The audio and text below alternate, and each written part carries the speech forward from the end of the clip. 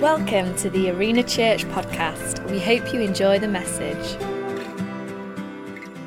Well, good morning, everyone. It's really great to be with you. If you are watching live in a location, I'm delighted to be with you. And if you're watching online, it's also great to see you too. This has been a fantastic weekend as we have, as a church, gone out with red t-shirts on and invaded our towns and cities with the practical love of God. We like to call it our Serve Day weekend. I want to say a big thank you to everybody who's got involved in the weekend, and there's been stuff that we've been doing either side of the weekend as well. There have literally been multiple hundreds of people who've been serving across the 5 locations. But it's actually involved 6 locations because it's been our joy to welcome Patrick and Lucille, our campus pastors from Toulouse, and also a team from Toulouse who have been with us this weekend. And we're delighted that they've been able to get involved and see what we are doing. I just want to share a few thoughts around serving, the principle of serving. You know, someone wise once said this: if serving is beneath you, then leadership is beyond you. What I've realized is everybody wants to have the power and authority, but nobody wants to roll up their sleeves and get involved in the practical serving of our world. And I'm so glad that in Arena Church, there are hundreds of people who've made a decision to get involved and to serve not just their families, but wider, their communities and people in need. There are a lot of people who are saying at the moment what this world needs, and they're putting, you fill in the gap, the blank. This world needs blank, blank, blank. Well, some people would say we need a revolution. I would argue we don't need a revolution, we need a servolution. There needs to be a change of heart with our hearts towards serving, and bring those 2 words together so there is a servolution that takes place. Let me just say, across our locations, people have been practically serving. And of course, throughout the year, we're involved in all kinds of things amongst children and seniors and those who are really struggling on the streets with the homeless. We provide showers. We give food away. We help to house people.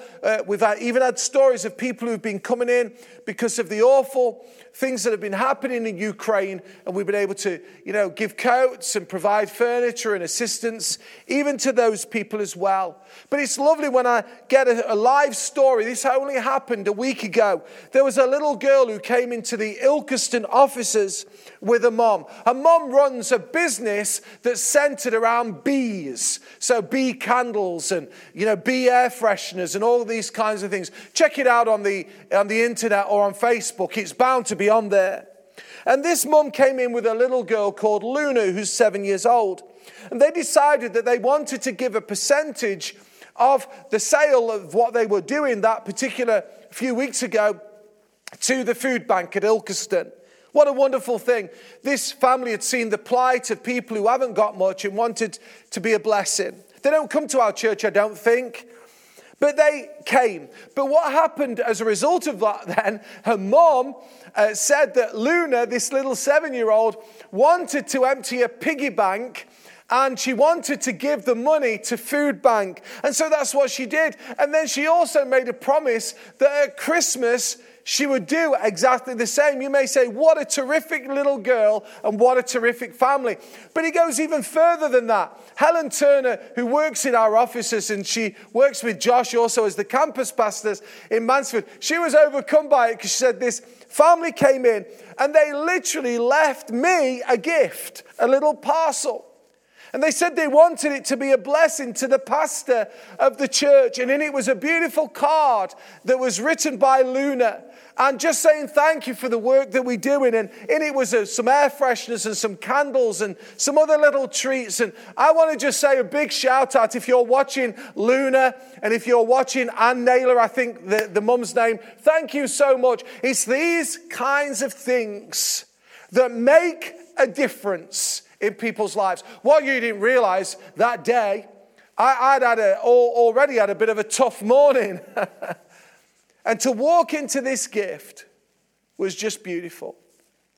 You know, serving makes a difference in people's lives.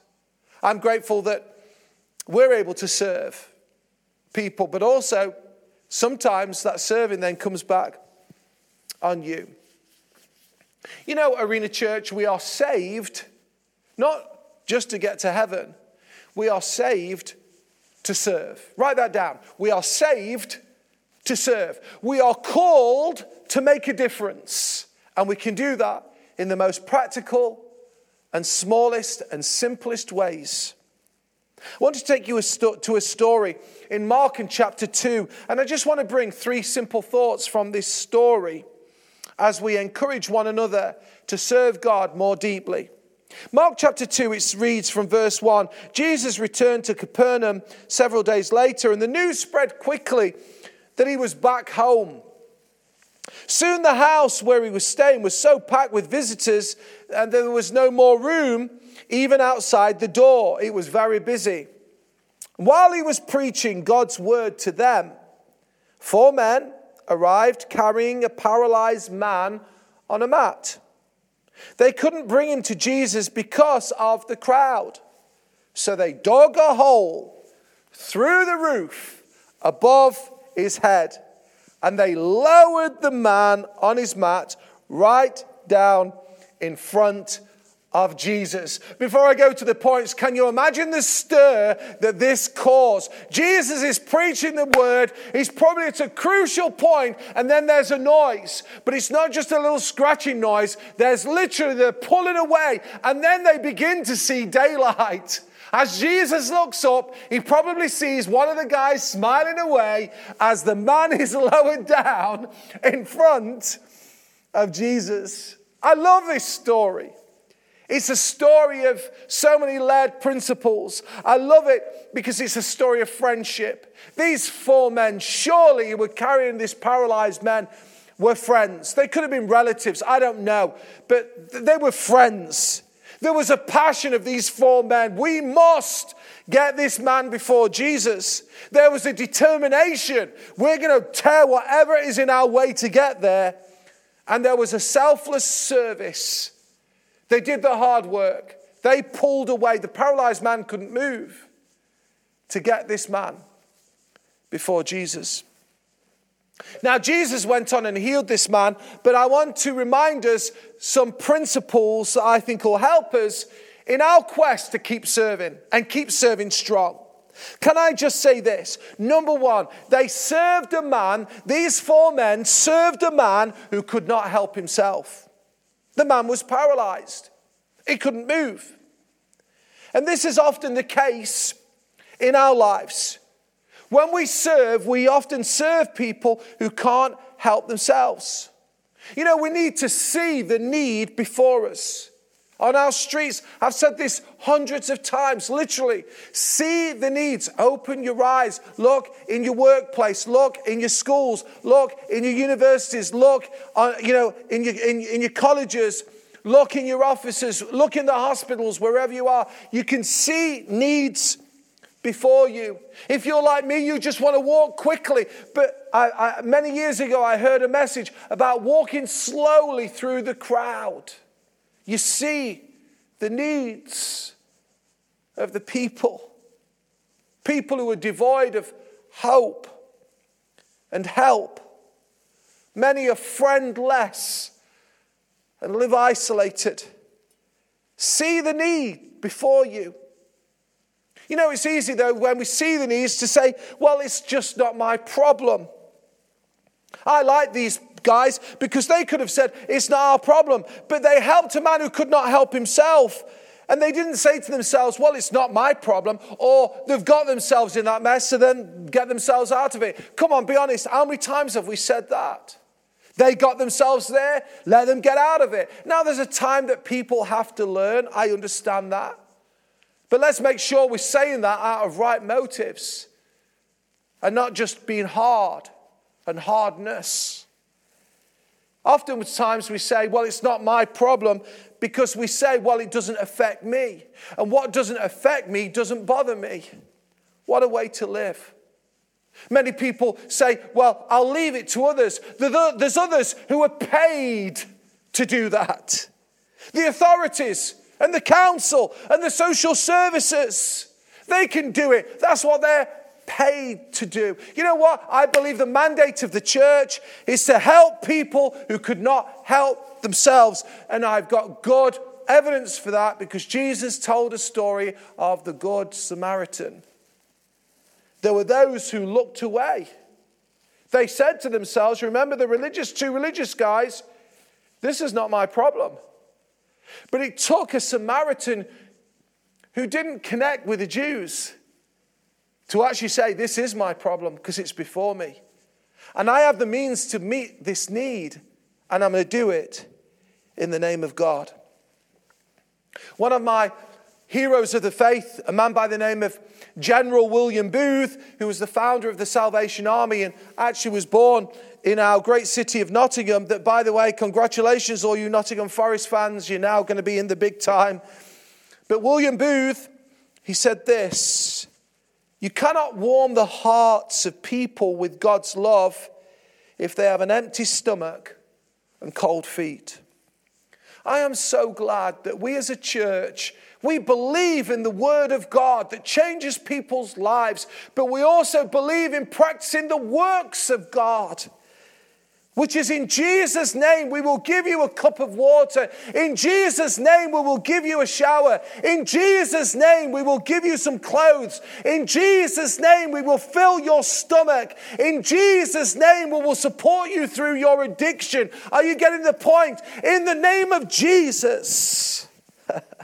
And this is the grace that's on Arena Church. Over the last 12 years, we have practically served our communities, and there is more to come. And we do it in Jesus' name, because we know that as we do those things, it will warm the hearts of people towards God. Let me give you a second thought. They didn't just serve a man who couldn't help himself, but they served, and you must understand this, and it created a mess and a stir. You see, they made a hole in the roof. I've already commented on it. They removed the tile. They removed the thatch. I don't know what the owner thought. He was thinking, my goodness, I need to get a maintenance man, a roofer to come and fix it. They didn't care. They weren't being reckless. They just wanted to serve this man, and they knew that if they could just get him before Jesus. And it created a mess for them and for those below. And this was my thought. Serving people is messy business. You know, sometimes people are waiting for all the ducks to line up. I've heard people, pastors who've said, we're waiting for this grant to come in and then we're going to do it. I am so glad, and I say it with absolute proudness in the right sense and confidence. We have not waited for those things. We didn't wait to go get the money and the grants in to go and do something. We went and did it. And what I know is this: when God gives you a vision and you walk in that vision, then He provides the provision. Can I encourage you to keep being the conduit, those who have means of blessing into our community? Keep giving generously. Keep giving a produce. But serving people is messy business. It really is. Serving people is dangerous. You may say, what? Yeah, it's dangerous to our hearts. The amount of times I've done things over the years that I've been in Arena Church to no thank you, to no gratitude, to no thankfulness. People take what you give them and then they walk away. And by the way, that isn't just outside the church, that can be in the church as well. Serving is dangerous because it's a test of your heart. Why are you doing it? It can be thankless. It can be costly. It can hurt. It's inconvenient, and it's often demanding. Serving is dangerous. Don't serve God because you want to get, be recognized by the Queen. Thank God for those who are, to get an MBE or whatever. No, we don't serve for accolades. We don't serve for awards. We don't serve for fame. We do it because we want to do it in Jesus' name. Quickly, thirdly, It caused a mess and a stir, but this is really powerful. And this was the picture what I saw of the weekend that we've just gone through. They served together, and it was impactful and effective. Get the picture. There were 4 men working in unison. They determined together, we are going to get this paralyzed man to Jesus. The paralyzed man says, but the crowds are going to be there, guys. It's going to be too much like hard work. I'm heavy. I'm difficult to move around. They say to themselves, no, don't you worry about those things. We will take care of you. We'll wrap you in a blanket. We'll work together carefully. What if you drop me? We won't drop you. And if we do, we'll pick you up. We just want to work together to get you to Jesus. Have you got the thought? They served together. They put down what they were going to be doing. They could have been saying, I'm going to have an afternoon's fishing. I'm just going to sip some coffee. I'm just going to enjoy myself. No, they determined to put on their red t-shirts and serve together. And it was impactful and effective. One of the films that I like, and please excuse me, I was trying to rack my brains if there was bad language or there was any scenes. I don't think there were. There were probably a few naughty words, but it's a funny film in many ways. It's an old film called Cool Runnings. It's a bobsleigh team, the Jamaican bobsleigh team. And now it's a true story, written around a true story of how they went to the Winter Olympics. And there you see these guys having to learn to work together. And as they worked together in unity and alignment, it was beautiful what happened. 2 are better than 1, the Bible says. 1 can chase 1,000, but 2, the Bible says, can chase 10,000. You say, how is that possible? Well, scientists have told us it's called the power of synergy. When you pull your strength, you're able to do more. If you're able to lift 100 kilo, and there's Jack here who's able to lift 100 kilo, we think, we can lift 200 kilo together. That is not the truth. The reality is we'll probably end up moving 350 kilo. It's called the power of synergy. And this is what happened here. This is what happened at the weekend. This is what happens every day of every week. As we have a servolution in our locations, teams of people coming together, praying together, working together, serving together, laying down your thoughts and opinions. Sometimes it doesn't matter. Just for the bigger cause, we come together across Mansfield and Belper and Nottingham and the Hub, across, Toulouse and into all of our locations. It's been great to hear of, the Hub team fixing a garden and the Nottingham team decorating a school classroom and all that the guys were doing in Mansfield and Ilkeston and those down in Belper, down the river. Wonderful. Working together. This story teaches us many things. It teaches us as we serve others and we do all that we can, then God will do the rest. I say that because these men in faith went and they lowered this friend to Jesus. They did all they could do. And then they left the rest to God. They left the outcome to God. Now, it just so happens that this story finishes up really quickly because you have to read on and we haven't got time. But in verse 12 of Mark 2, it reads that this man got up and he took his mat and walked out in full view of them all. And this amazed everyone and they praised God, saying, we have never seen anything like this before. We have to leave the outcomes to God.